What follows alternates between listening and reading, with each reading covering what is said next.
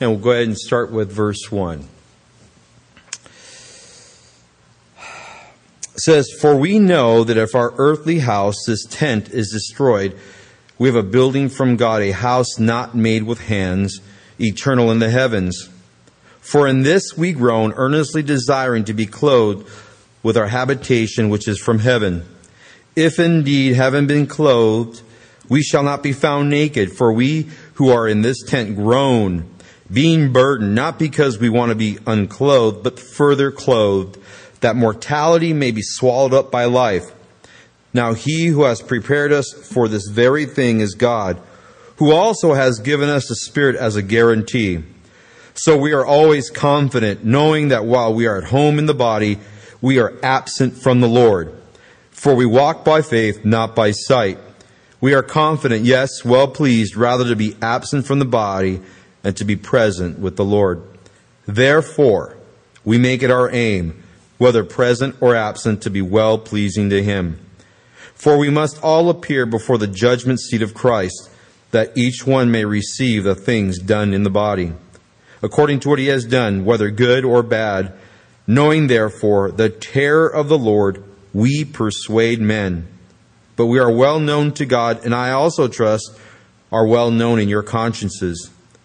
For we do not commend ourselves again to you, but give you opportunity to boast on our behalf, that you may have an answer for those who boast in appearance and not in heart.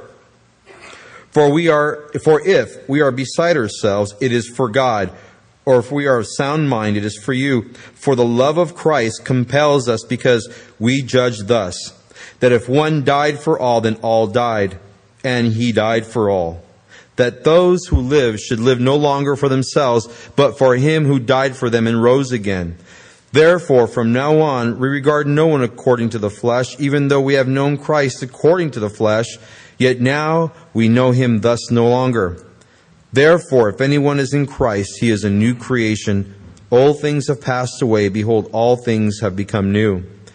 Now all things are of God, who has reconciled us to Himself through Jesus Christ, and has given us the ministry of reconciliation. That is, that God was in Christ, reconciling the world to Himself, not imputing their trespasses to them, and has committed to us the word of reconciliation.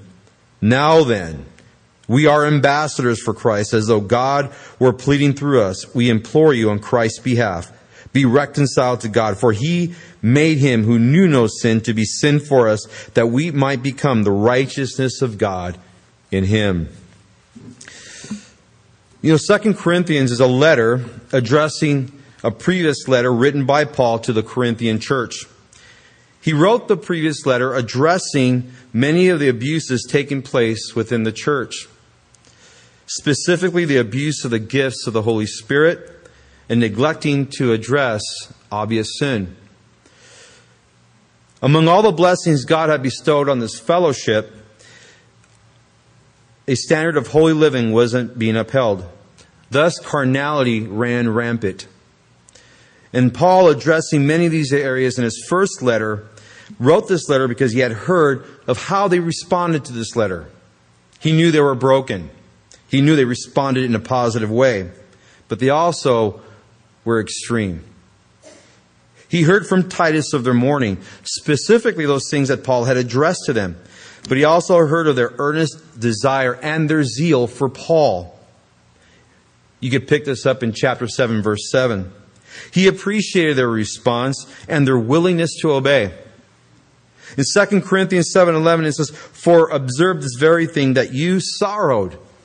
You Corinthians sorrowed in a godly manner. What diligence it produced in you. What clearing of yourselves. What indignation. What fear. What vehement desire. What zeal. What vindication. In all things you proved yourselves to be clear in this matter." This is Paul's response. He saw how they responded to his letter. I've entitled this message tonight, "The Heart of God's Ambassadors." Because as you read this letter, you can't help notice how Paul is pouring out his heart towards his Corinthian fellowship. He mentions in chapter 6 how his heart was wide open to them. And as ministers of God, it was demonstrated through tribulations, distress, stripes, imprisonment, tumults, sleeplessness, and labor. Read chapter 6 and you'll get the sense of Paul's self-sacrifice and his love for this Corinthian fellowship. You know, when I read the scripture, I like to think that they're writing it to me, because it makes it more personal to me. They're just not words on a page, because Paul was a real person writing to real people. Also, bear in mind that Paul was well aware that there were false brethren attaching themselves to the churches he helped establish. It seems like wherever he went, man, they followed and they entrenched themselves. He says, you know, there are perils of false brethren. So simultaneously, he was answering allegations these false brethren may have had towards him. These detractors attacked his character. They challenged his authority. After all, you know, he didn't have letters of commendation from Jerusalem. Yet we know his commendation came directly from God. They questioned his sincerity. No doubt they questioned his method and how he interpreted the law. And Paul was combating all these attempts to overthrow his authority at Corinth. And so it goes with those who do the work of ministry. When you begin to get involved, attacks will come. Because wherever the work of God is, there's the enemy ready to undermine any good thing, especially the work of God. There's a challenge to the world around us, but there's also the challenge within the church. And regardless of those challenges, Paul is pouring out his heart and demonstrating. He's demonstrating for you and for me what an ambassador should look like. Here in chapter 5, there are a couple of elements regarding the heart of God's ambassadors. First, we see their desire in verses 1 through 8. Then we see their hope in verses 9 through 11. And then we see their objective in verses 12 through 21. And it's unfortunate as we read verse 1 of this chapter, because the real chapter break should at least begin in verse 16 of chapter 4. As a matter of fact, let me back up so we can get a little flavor of what really is going on here. He says in verse 16, he says, "Therefore, we do not lose heart, even though our outward man is perishing, yet the inward man is being renewed day by day. For our light affliction, which is for a moment, is working for us a far more exceeding and eternal weight of glory. While we do not look at the things which are seen, but at the things which are not seen. For the things which are seen are temporal or temporary, but the things which are not seen are eternal." And then he jumps into verse 1. And let's look at our first thought here is the heart of an ambassador is their desire in verses 1 through 8. He says here in verse 1, "For we know that if our earthly house, this tent, is destroyed or dissolved, we have a building from God, a house not made with hands, eternal in the heavens." Paul is telling us what happens when we die, physically, that we go before the Lord. Since our spirit resides in a physical body, what happens to us? What happens to our bodies? He says we have a heavenly body awaiting us. Once we die, we're going to receive another body prepared for us by God. We're not born all over again. Okay? Though we are born again spiritually, and we're not reincarnated as some like to suggest, we're going to get a new body. I mean, if we were cars, we get a new chassis. If we were living under the ocean, we get a scuba suit. If you wanted to go to space, we put on a space suit. But the Bible says in 1 Corinthians 15, he says, "Now, brethren, I say this, that flesh and blood cannot inherit the kingdom of God, nor does corruption inherit incorruption." In other words, this body is not capable of entering heaven. God has to prepare a new body for us, a perfect body, one free from sin and corruption, a heavenly body. And I could just see as Paul, as he's penning these words, and he is a tent maker, and he's illustrating for you and for me exactly what happens to us when we die. He says our bodies are like tents. And God is preparing for our spirits a building, an eternal building, a building not made by hands, but by Him personally.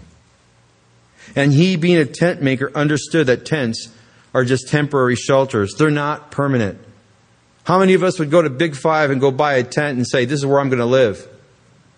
We know it's a temporary dwelling place. And with enough use, you know it's going to break down. In heaven, our glorified bodies will be our eternal homes. 1 Corinthians 15, 1 Thessalonians 4, it tells us when Jesus returns for his own, he's going to give us new bodies. He's going to join our spirits with our new bodies all together at the same time. And notice in verse 2, he says, for in this we groan earnestly, desiring to be clothed with our habitation, which is from heaven. For in this we groan. Paul describes what he feels and what others feel in waiting for this fulfillment to occur. He groans. And that word is the word stenazo. And it means to sigh, to groan from within. And Paul uses this word twice. He uses it here in verse 2 and also in verse 4.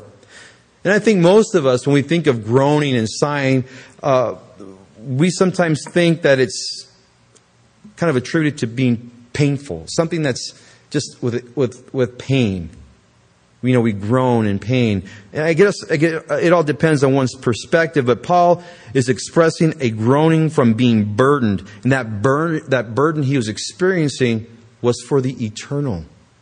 That's what he was groaning about. He's not the one thing I appreciate about Paul as I look at this passage is that he's not desirous of the things of the world. He's groaning for the things of the eternal. He wants to go to heaven. And that is what he's groaning about. And I think he has good reason. Let me tell you why he has good reason. Turn to 2 Corinthians 11 here in the same book. Turn to verse 23. And he says, are they ministers of Christ? I speak as a fool, I am more. In labors more abundant, in stripes above measure, in prisons more frequently, in deaths often. From the Jews 5 times I received 40 stripes minus 1. You think about that, folks. 5 times he received a scourging. 5 times. 3 times I was beaten with rods. Once I was stoned. 3 times I was shipwrecked. A night and a day I have been in the deep. That means he was out in the ocean floating around for really a day and a night. I don't know about you, but that's not a great place to be. And I can only imagine as he's floating out there, Lord, what is it you have? And he knew God would deliver him. He had purposes. He had designs for his life. He says, in journeys often, in perils of waters, in perils of robbers, in perils of my own countrymen, in perils of the Gentiles, in perils in the city, in perils of the wilderness, in perils of the sea, in perils among false brethren, in weariness and toil, in sleeplessness often, in hunger and thirst, in fastings often, in cold and nakedness. Besides the other things, what comes upon me daily, my concern for all the churches. All these things that you and I just looked at, those are just obstacles. His objective was the care for the church. Not a building, people. That is what he had in view. People. Ushering people into the kingdom. And I'll touch on that in a little bit. Paul was ready, man. He didn't need another experience to add to his resume. He didn't have a death wish. He just wanted to be used of the Lord. And he was expecting the Lord to come back at any time. He was expectant. He was looking to be further clothed, not with a tent, but with a new building. He knew this life was temporal. Let me ask you tonight, what burdens you the most? Is it money, the finances? Is it your spouse? Is it the nightly news? You know, Ebola, ISIS, Russia. Does that burden you? Because you know all that does is it produces groaning, but the different type of groaning. It produces dissatisfaction. Don't set your eyes on this present world. It's but for a moment. Set your focus on your future glorification. And maybe that's what you need to hear tonight. Because we're so distracted. Henry said that earlier. We're so distracted with the stuff of the world. 2 Corinthians, as we just read in chapter 4, verse 17 and 18, says, "For our light affliction, which is but for a moment, is working for us a far more exceeding and eternal weight of glory, while we do not look at the things which are" what? Seen. "But at the things which are not seen. For the things which are seen are" what? Temporary. "But the things which are not seen are eternal."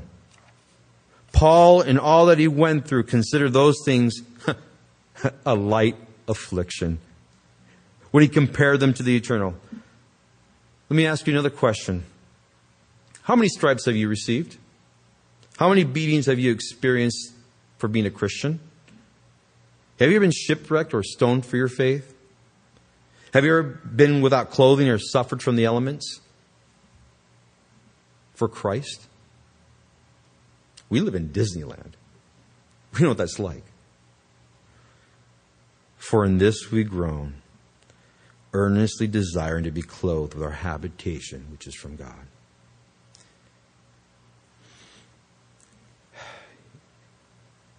First we saw to receive the eternal. Now we see to be present with the Lord. Verses 5 through 8. He says, "Now he who has prepared us for this very thing is God, who also has given us the Spirit as a guarantee." God is not surprising us with some esoteric information. He's preparing us for our eventual departure, whether it's a natural death or the rapture. It's not a mystery. What we don't know is what our new bodies are going to look like or what heaven looks like. And how do I know this is going to happen? How do we know that we're going to have new bodies? Or how do we know that the rapture will take place? How do we know these things? Well, he tells us here. He gives us the Spirit as his guarantee. And that word guarantee is the word arabon. The word is a technical term. It's a legal term. It means first installment, a deposit, if you will, a down payment, a pledge. It pays part of the item being purchased. It secures a legal claim to the item, which in turn activates a binding contract. In any case, arabon is a payment which obligates the contracting party to make further payments. You know, it's interesting, as this word developed in the modern Greek world, arabon is also used as the engagement ring. In other words, if you accept or are accepting Jesus Christ as your Lord and Savior, it's also a betrothal. He's given us his Spirit as a type of engagement ring. And one day he's going to come back for his bride. And that's who we are. He's going to come back for you and me because we are his bride. And either of these two definitions carry the idea of commitment. Whether it's the purchasing of an item or the promise of a future marriage, they both imply commitment. And when I read the scriptures, he is committed to us. Now, he's not talking about salvation.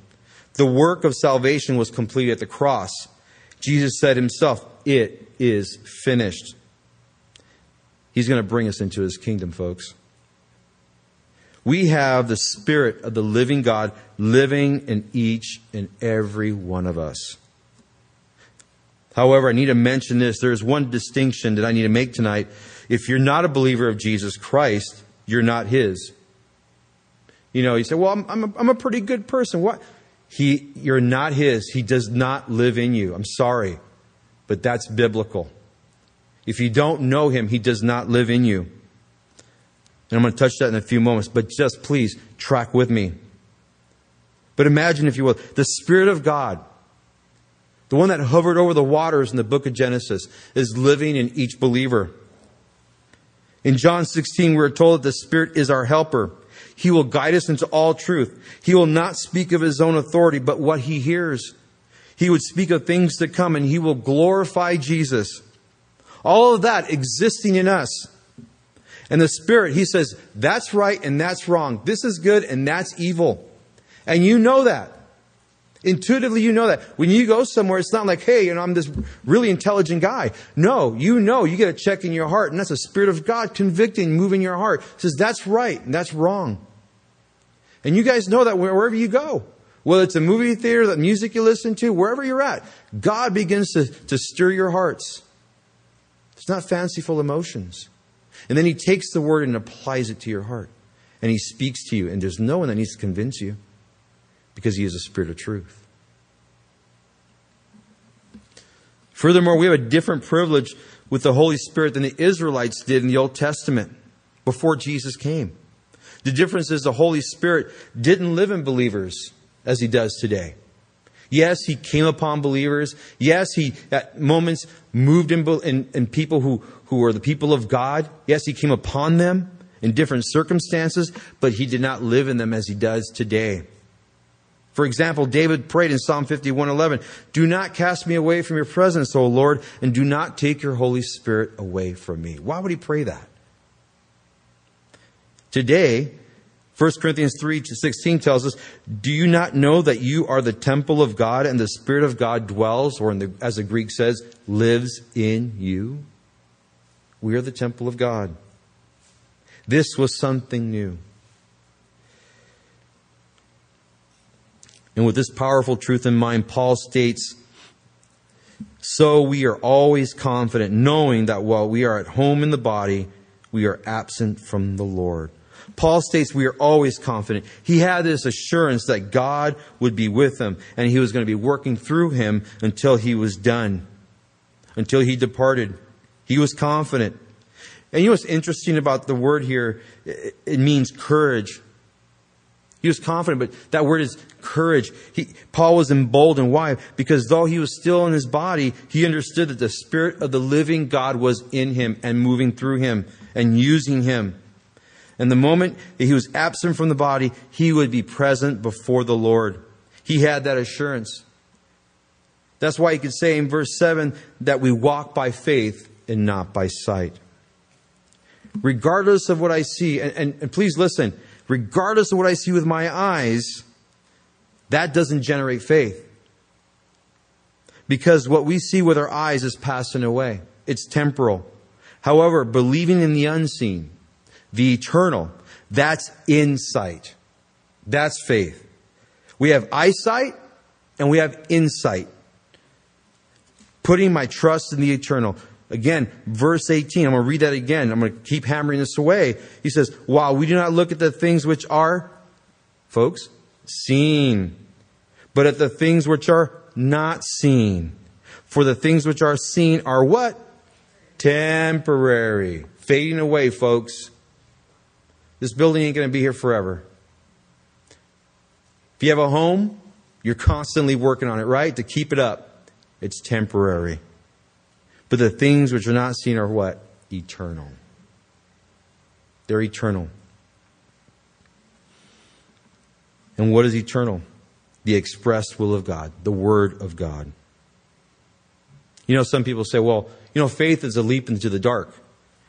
We're not leaping into ignorance, folks. That's what that is. A leap in the dark is a leap into ignorance. We have the Scriptures. That's what we're leaping into. We're leaping into the light. He says, we are confident, yes, well pleased, rather to be absent from the body, to be present with the Lord. Verse 8. Paul is saying there is only one of two places for the believer. You're either going to be here on earth, or you're going to be at home with the Lord. And there's an interesting play of words here. The word absent is the Greek word ekdameo, and it occurs only 3 times in the Bible. And it's used only here in these 3 verses, in verses 6, 8, and 9. And that word means to be away from your home. Being absent from the home. And conversely, the word present is used 3 times in the very same verses, and it means to be at home. Don't you wish you just said that rather than saying absent and present?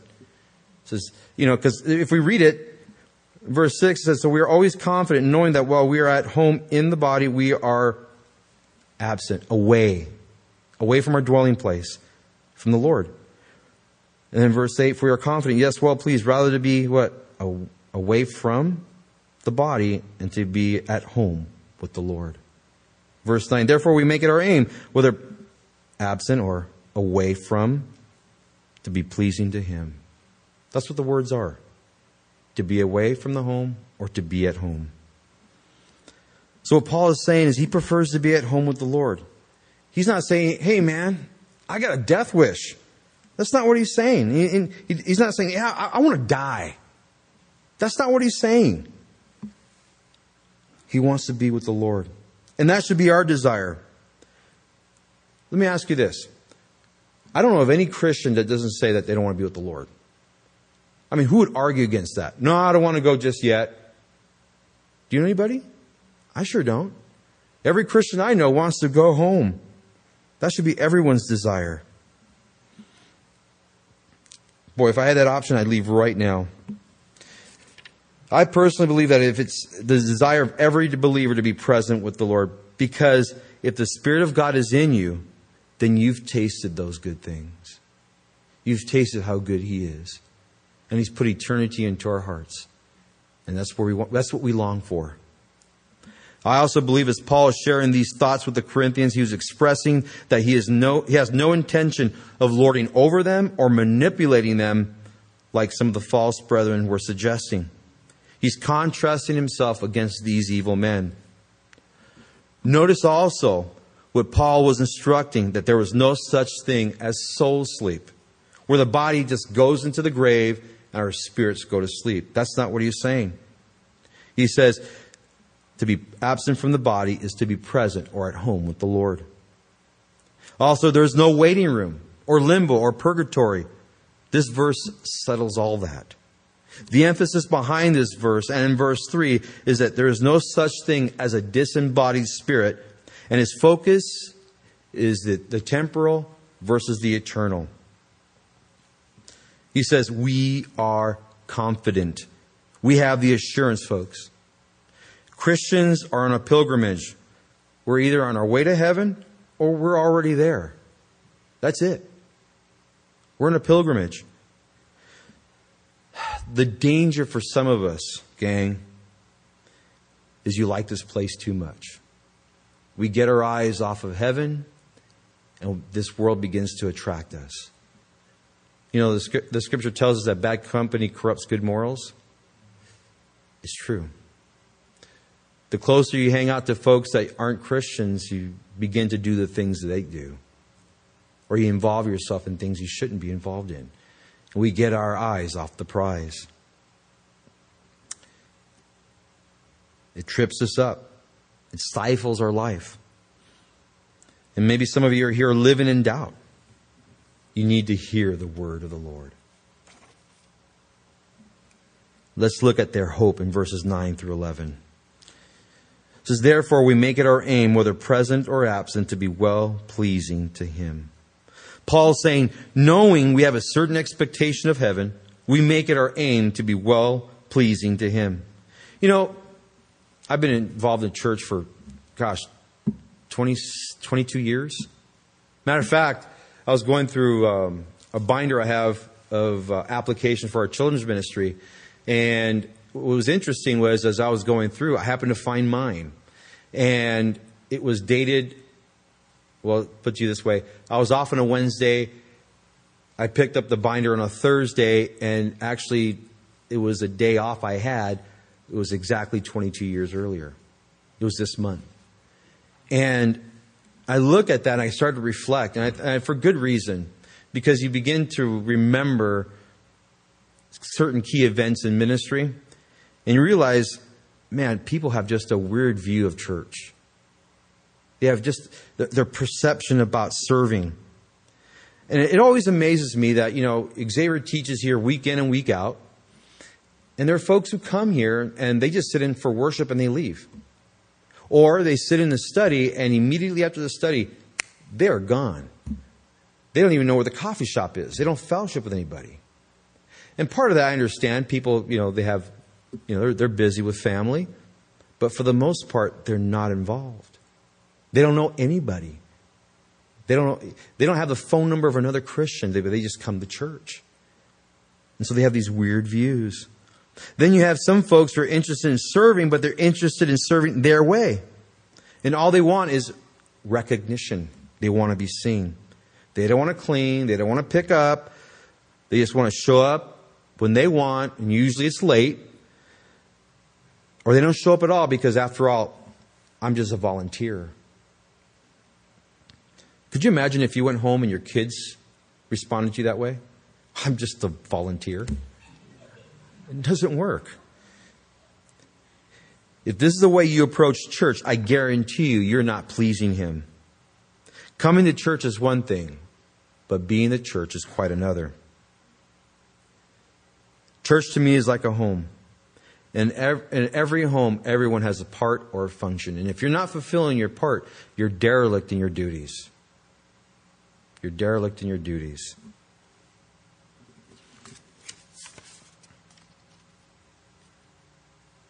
Do you want to know if He is well pleased with you?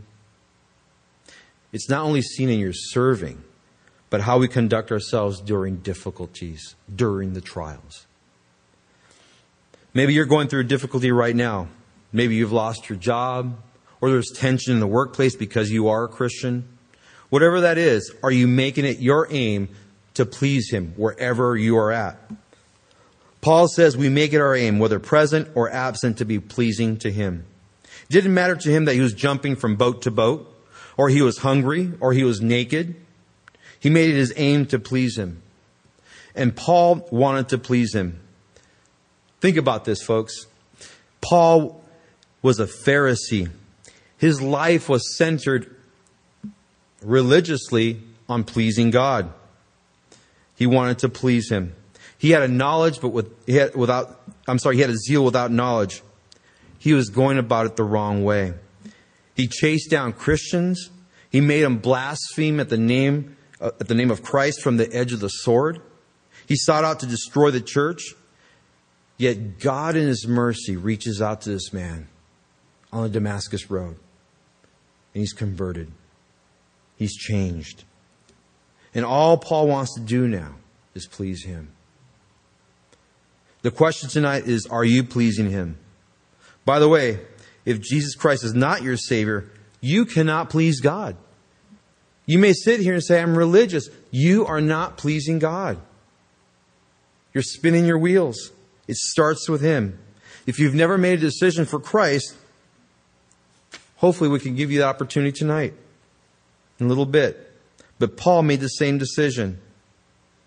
Now, here's another reason we want to be well-pleasing to Him. Look at verse 10. He says, for we must all appear before the judgment seat of Christ, that each one may receive the things done in the body according to what he has done, whether good or bad.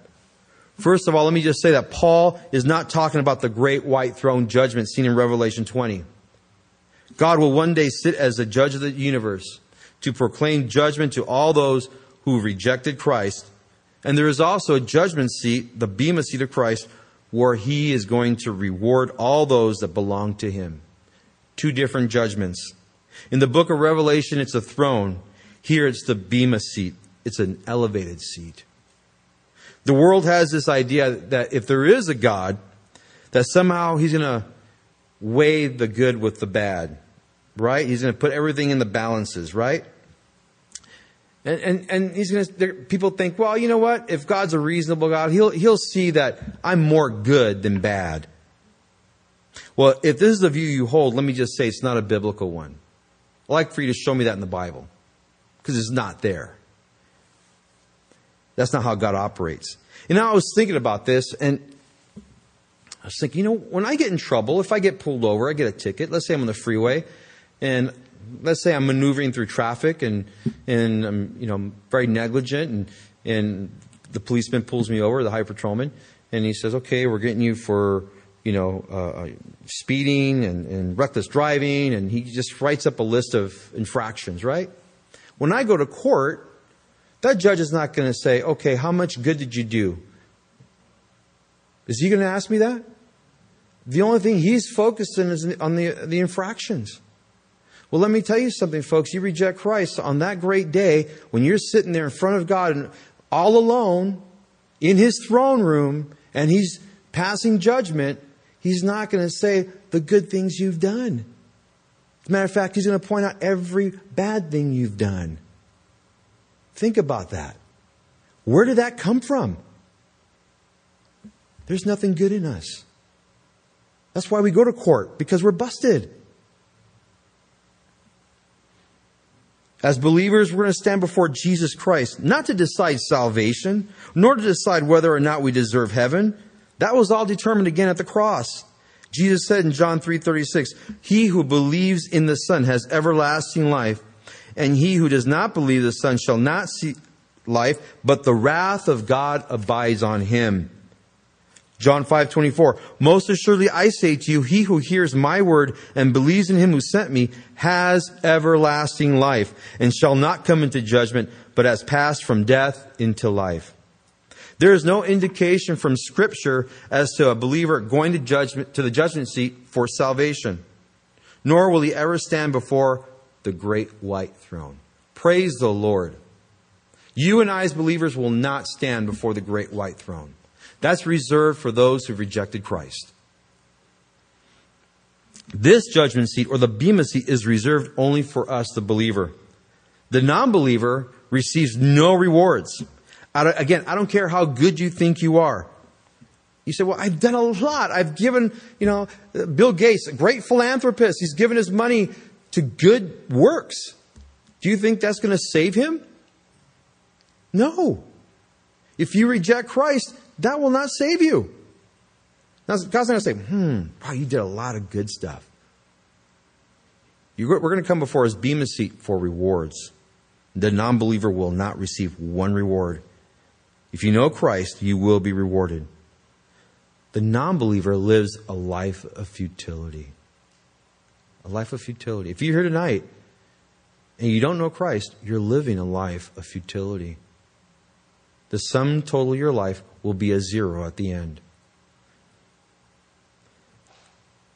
For the believer, we arrive, as it were, before his seat in his righteousness. Think about that. Often I used to think, I come before the Lord and here I'm standing before him. No, I am standing there in his righteousness, and he's going to reward me for the labors I've done unto him. That blew me away. I really started to ponder that. Lord, that's an amazing truth. I'm going to stand in your righteousness and you're going to reward me. If you go to Corinth today, archaeologists have uncovered a marble-covered structure, which they're able to identify as a seat of judgment, the bema seat. And the bema seat, again, had two uses in Paul's day. One for judgment in the legal sense, and the other to award a prize. In Paul's day, the Isthmian Games was a huge event. It was second to the Olympics. And what was the prize awarded to the winner of those games? You know what it was? A wilted celery wreath. It wasn't a fresh one. It was a wilted celery wreath. I mean, these people boxed. They sang. Singing was actually an event. They wrestled. And there was no second place or third place. The Olympics, we give them gold, silver, and bronze. No, you got a wilted celery wreath. When Paul came before the Roman proconsul in Corinth, he could have very well stood at that bema seat they uncovered. You could pick that up in Acts 18. Do you realize the things which you're going to be rewarded for are prescribed by God? Ephesians 2 tells us we are his workmanship, created in Christ Jesus for what? Good works, which God prepared beforehand that we should walk in them. God has assigned these good works for us, and he's prepared them in advance for you and for me. God-given tasks for us to fulfill. And he's going to reward us. He says, here's this objective I need you to accomplish. And guess what? When you complete it, there's a reward waiting for you. Man, he's done it all. I'm not that bright. But he says, son, I'm giving you my righteousness. I've got works for you to do, and I'm going to reward you. Man. Talk about God's grace. God, again, 1 Corinthians chapter 3, verse 11 says, for no other foundation can anyone lay than that which is laid, which is Christ Jesus. Now, if anyone builds on this foundation with gold, silver, precious stones, wood, hay, straw, each one's work will become clear, for the day will declare it, because it will be revealed by fire, and the fire will test each one's work of what sort it is.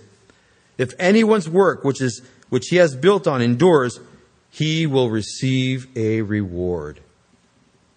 The day will come when each and every one of us will stand before our Lord and Savior, Jesus Christ, to give an account for our stewardship. And we're going to be there all alone, just us. I mean, we're all there, but individually, before Him.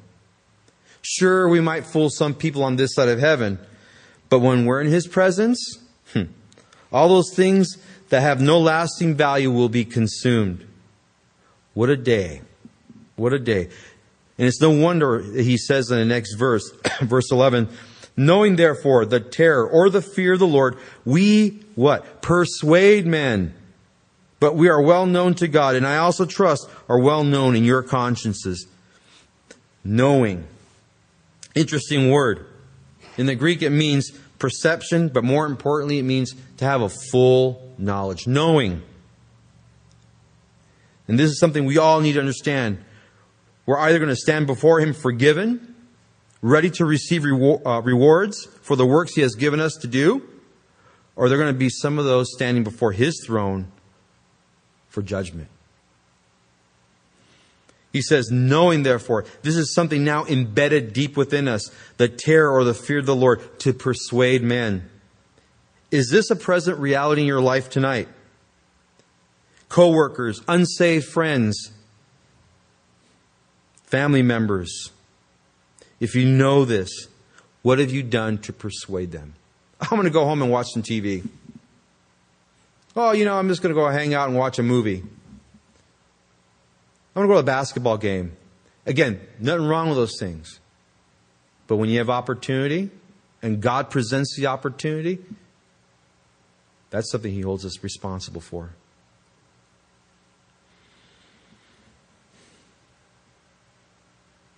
Knowing that our co-workers, our schoolmates, our friends, our parents will one day stand before the great white throne. Weren't you persuaded? Well, you don't understand. I'm not good at presenting the gospel, Fernando. Folks, if this building exploded on fire and the ceiling is ready to cave in to engulf the sanctuary, wouldn't you be moved with a sense of urgency? I would think so. And that's what we're talking about here. Today's church is losing that sense of urgency. Let's be the church God wants us to be, and let's move with purpose. Let's move knowing the fear of the Lord, because He is coming. Take a look at the world around us. It's fallen apart at the seams. And many of us are content to watch it just happen. Again, as Paul exhorted us, are you pleasing Him? Is that your aim? We've seen their desire, their hope. Now let's look at their objective here in verses 12 through 21.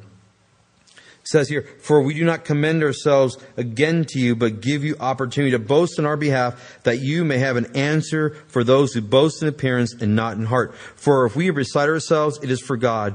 Or if we are of sound mind, it is for you. Now, folks, if you've done any studying of Paul's life, it doesn't take long to figure out he had an amazing life. And he impacted many for centuries. He still does. No doubt he came from an affluent family, studied under Gamaliel, was a Pharisee, and being a Pharisee, usually you had a wife. Now, I wonder if he was married and maybe things soured because, they were Jews, and all of a sudden he was radically changed and was in love with the Lord. And she says, I ain't having any of that.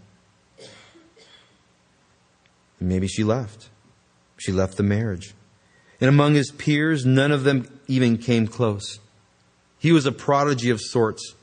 And most Pharisees in his day had a measure of wealth. And I can imagine he did too. And he begins to hear the rumblings of a new sect of Jews committing their faith in the person, and that's the person of Christ. He begins to become enraged. He feels like, I'm going to do God a service. I'm going to eradicate this movement. And he's so vehement, he goes and he chases Christians down. And you guys know the story. Again, he proceeds to Damascus, hoping to upend this movement. And there on the road, he meets the risen Lord. And he's never the same. And what does he say in verse 14? It says, for the love of Christ compels us, because we judge thus, that if one died for all, then all died. It says, for the love of Christ compels us. Doesn't sound like the same man years earlier, does it? Doesn't sound like the same vindictive person. Notice it wasn't religion that changed him. He already went through that. And he wasn't paying it forward, or he wasn't trying to atone for his past sins. It was the love of Christ that drove him.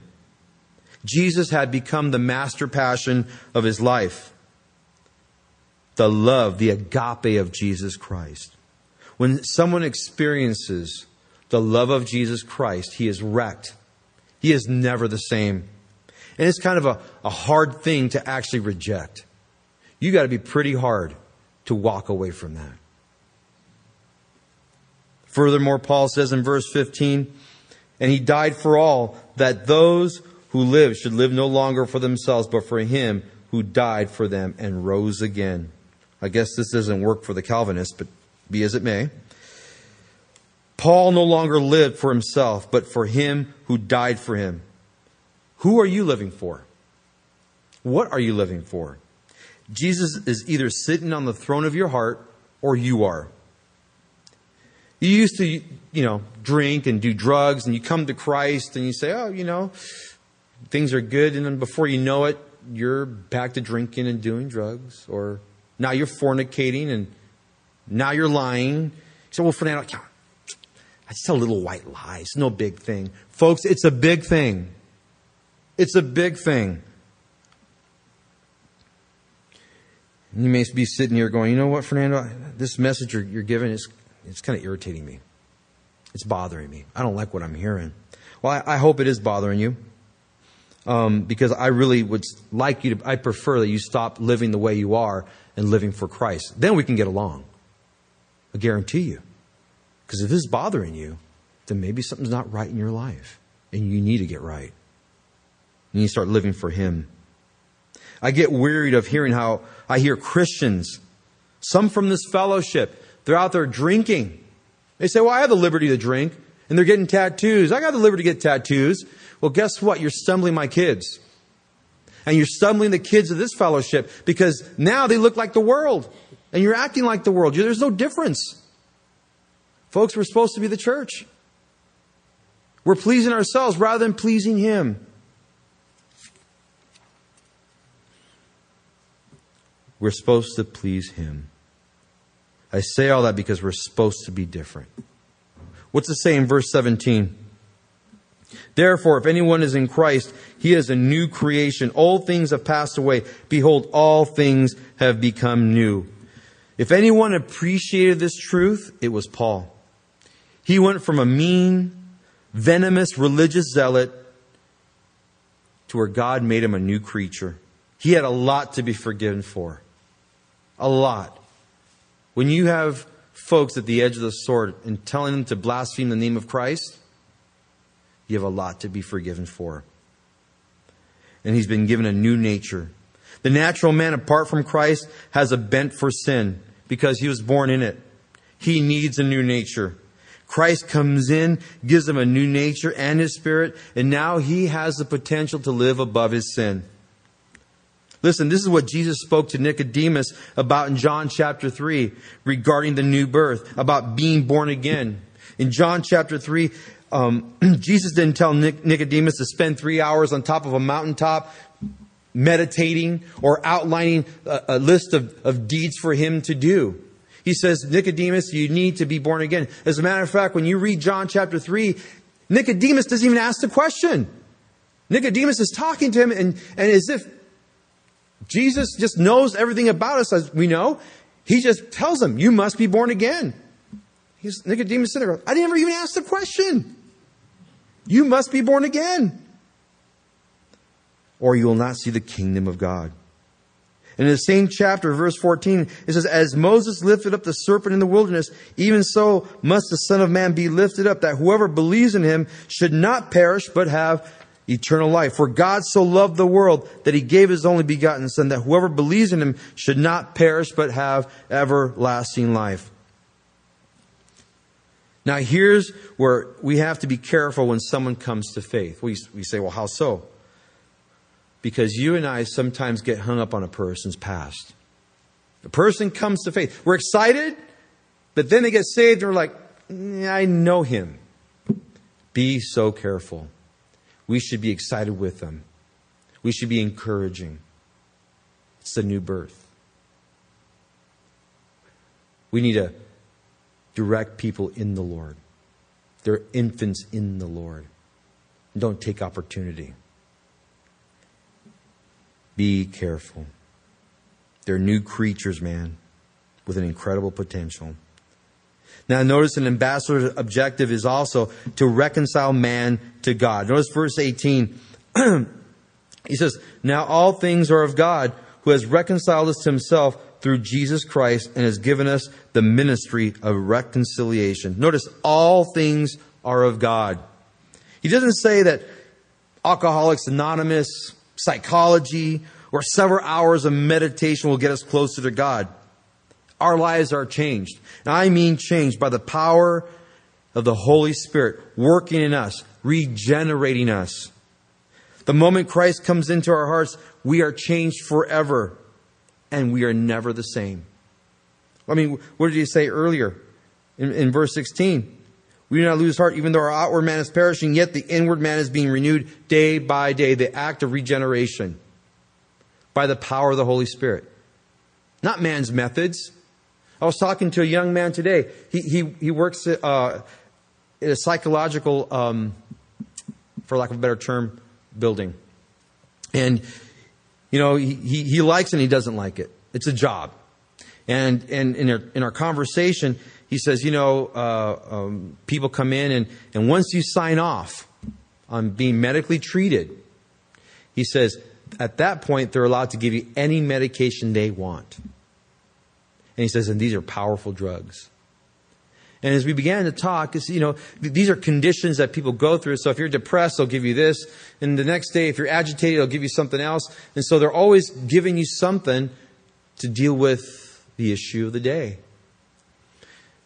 And I said, you know what's sad is God has given the believer His Holy Spirit to live above all that. And when we're suffering, when we feel anxious or we're feeling depressed, well, you don't think God can meet those needs? He's expecting us for us to raise our hands and cry out to Him, not for man's methods. Because I'll tell you what, all those things, it's just a vicious cycle. You'll be back for the next med. And we sat there and we agreed. Man is smart. He says, it was something very telling. He says, you know, the same things that people experience here, they experience in other parts of the world, and they treat them, not with medication, and they're fine. He says, but here it's such a vicious cycle and there's a lot of money involved that they just keep medicating people. Well, folks, we have the power of the Holy Spirit in us. You want change? Rely on Him. And you're going to see that change. You know, evolutionists and atheists are always looking for something to validate their position. And they're pretty creative. Since they cannot find any transitional forms within a species, they theorize that maybe, just maybe, there's been a movement in the force where the process of evolution just happened in an instant. And they call it punctuated equilibrium. It's like lightning. It just struck. All of a sudden there's, hey, new species. Well, I'm here to testify that, you know what, they're right. In Christianity, it's true. You say, well, what do you mean? I don't like where this is going. You see, the moment a person receives Christ as Savior, that person instantly becomes a new creature. Yeah, I believe in punctuated equilibrium. It's in the Bible. Instantly new. You're different. There's no evolutionary process. There isn't a series of steps or a card to fill out. It's instant. You're a new creature. He's given us the ministry of reconciliation. And He explains what that is in verse 19. He says, that is that God was in Christ reconciling the world to Himself, not imputing their trespasses to them, and has committed to us the word of reconciliation. Reconciliation. The earliest use of the word katale was for business, the money changers. It was an accounting term. But in the process of time, it changed, and it meant to adjust, to make up the difference, to restore, to reconcile the account. You know, it was used in the context of marriage in 1 Corinthians chapter 7, where the scripture says that if a wife left her husband, she was to remain unmarried or be reconciled to her husband. To be reconciled. And the word is used here twice in this chapter, and it is God. He's the one seeking to reconcile the world unto himself. He is saying man is coming up short in his accounting, and there's no way he'll ever make it balance out. He says, I'll make up the difference. I'll impute my righteousness to them, and then it'll balance out. I'm reconciling the world to myself. God was in Christ, reconciling the world to himself. And again, that took place at the cross. You know, recently my brother, his car broke down and he's trying to get to work. And he calls up Uber. And you say, well, what's Uber? Uber is like a taxi service. And so he calls up Uber, and they pick him up, and he's going to work, and he's sitting there, and he begins to talk to the driver. And he says, where are you from? He goes, I'm from Iran. Oh, you're from Iran? He goes, yes, Iran. It's okay. So what do you believe in? And you start talking, and he says, okay. So he says, I'm a Muslim. So you're a Muslim. Okay. So who is Jesus Christ to you? Oh, he's a good teacher. Oh, he's a good teacher. Well, do you know that Jesus loves you, and he loves you so much he died on the cross for you, and he died to take your sins away? And he says, what did Muhammad do? And he says, well, Muhammad was the prophet. And that's all he said. You see, and he never got around to answering the question of sin. And that's what religious icons are. They never answer the question of sin. You want to see God? Look at the cross. That's God Almighty on the cross, paying for your sins, reconciling the world unto himself, not imputing their trespasses to them. But what was he doing with their sins? Burying them himself. And when God was in Christ, reconciling the world to himself, what does that exactly mean? It means that the wrath that you should have experienced fell on him. When they arrested him in the garden, and they led him away, and they began to interrogate him, the high priests, the Pharisees, the Sadducees, they began to beat him and spit on him. And then when they released him to the Romans. And the Romans, well, we know what they do. They beat him. They stripped him. They put a bag over his head, insulted him, pulled his beard, placed a crown of thorns on his head. And then they began to scourge him. They took his clothes off, laid him across a rough stump, stretched him out, used a cat of nine tails, ripped the flesh from his body. Then they nailed him to a cross. That was God reconciling the world to himself.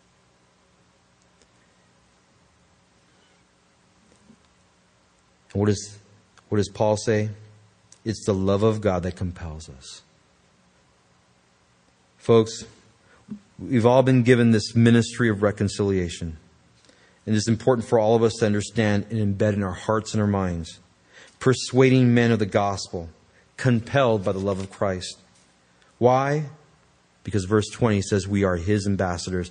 Now then, we are ambassadors for Christ, as though God were pleading through us. We implore you on Christ's behalf, be reconciled to God. Ambassadors. Look, the Corinthians understood ambassadors more than we would. As the Romans conquered key cities throughout the world, it was necessary for them to establish Roman authority. So they would send ambassadors. And Roman ambassadors, exercised the full authority of Rome.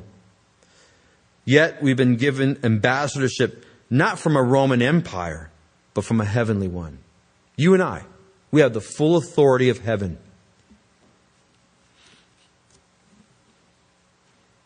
We are ambassadors acting on behalf of the King of Kings and Lord of Lords. And set before us, before you and I, is a Christ-rejecting world. That's what we're facing as ambassadors for Christ.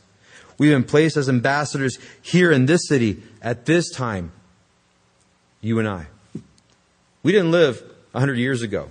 We're not living 200 years from now. We're living during this time. And there's people out there who are dying, who don't know Christ. And you're going to touch people I'll never meet. Friends, family. You have a sphere of influence you have. And people are looking at you. What kind of ambassador are you? We don't understand. I'm just a store clerk. You're an ambassador. I'm a car salesman. You're an ambassador. I'm an attorney. God help you. But you're an ambassador. God has enabled you to be an attorney for a reason. You're an ambassador. You've been endowed with the full authority of God to present the gospel. You are ambassadors. We feel ill-equipped. Yeah, we are ill-equipped. But the Spirit of God is fully equipped. If He lives in you, He will use you. Again, the question is, what kind of ambassador are you? Are you oppressive? Are you cruel? Or are you loving? Oh, these people deserve hell. Or, oh man, these people are going to hell. Lord, give me a door of opportunity. We've been given the ministry of reconciliation, not the ministry of condemnation. And what is our message? Verse 21. For He made Him who knew no sin to be sin for us, that we might become the righteousness of God in Him. The message for the ambassador is that a perfect being, flawless, pure, undefiled, who never sinned, took on our sins. You could be a child molester, a drunkard, a meth head, a pothead, a wife beater, adulterer, thief, or a liar. And He took on Himself that sin. Think about it. The most vile thing you could think of, He took upon Himself. All Himself. He assumed our guilt. Why? That we might become the righteousness of God in Him. That when God looks at us, He sees the righteousness of Christ on us. And you know what I see in this room? People who have the righteousness of God. Hard to believe that, huh? That we have the Spirit of God and that we have His righteousness. So I don't feel so righteous. It's not a feeling, folks. It's believing the work He did at the cross. That I have His righteousness. We are His ambassadors. I said because sometimes we struggle with our own flesh. Especially when we look at each other, don't we? We look at each other in the room and go, I know him. He ain't that nice. Folks, we're in process. We're in process.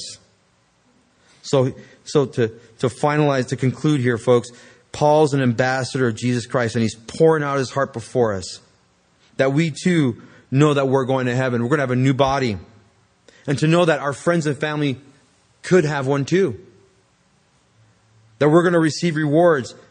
That we're to be persuading men, knowing the fear of the Lord. That we're here to please Him. And we're to reconcile men to God. We're ambassadors, folks. Let's pray. Father, we just come to You in Jesus' name. And Lord, that we would just grab on to this truth, Lord. That we are Your ambassadors. Lord, that we don't represent a corrupt Roman Empire, Lord, but an incorruptible heavenly empire. And Lord, I pray that as we serve, Lord, we would do it because we're compelled, because of the love You have for us.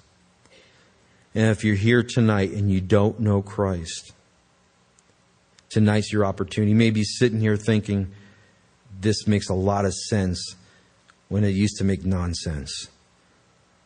And I just pray that if this is a decision you want to make tonight, you want to accept Jesus Christ as your Lord and Savior, you can do that where you're at. And all you have to do is repeat these words. It's just a prayer of faith. Father, I come to You in Jesus' name. I believe that He is the Savior. That He is Your Son. And that He died for my sins. I accept Him as my Lord and Savior. And Lord, lead me all the days of my life. In Jesus' name I pray. Amen. Amen. When we stand and let's worship.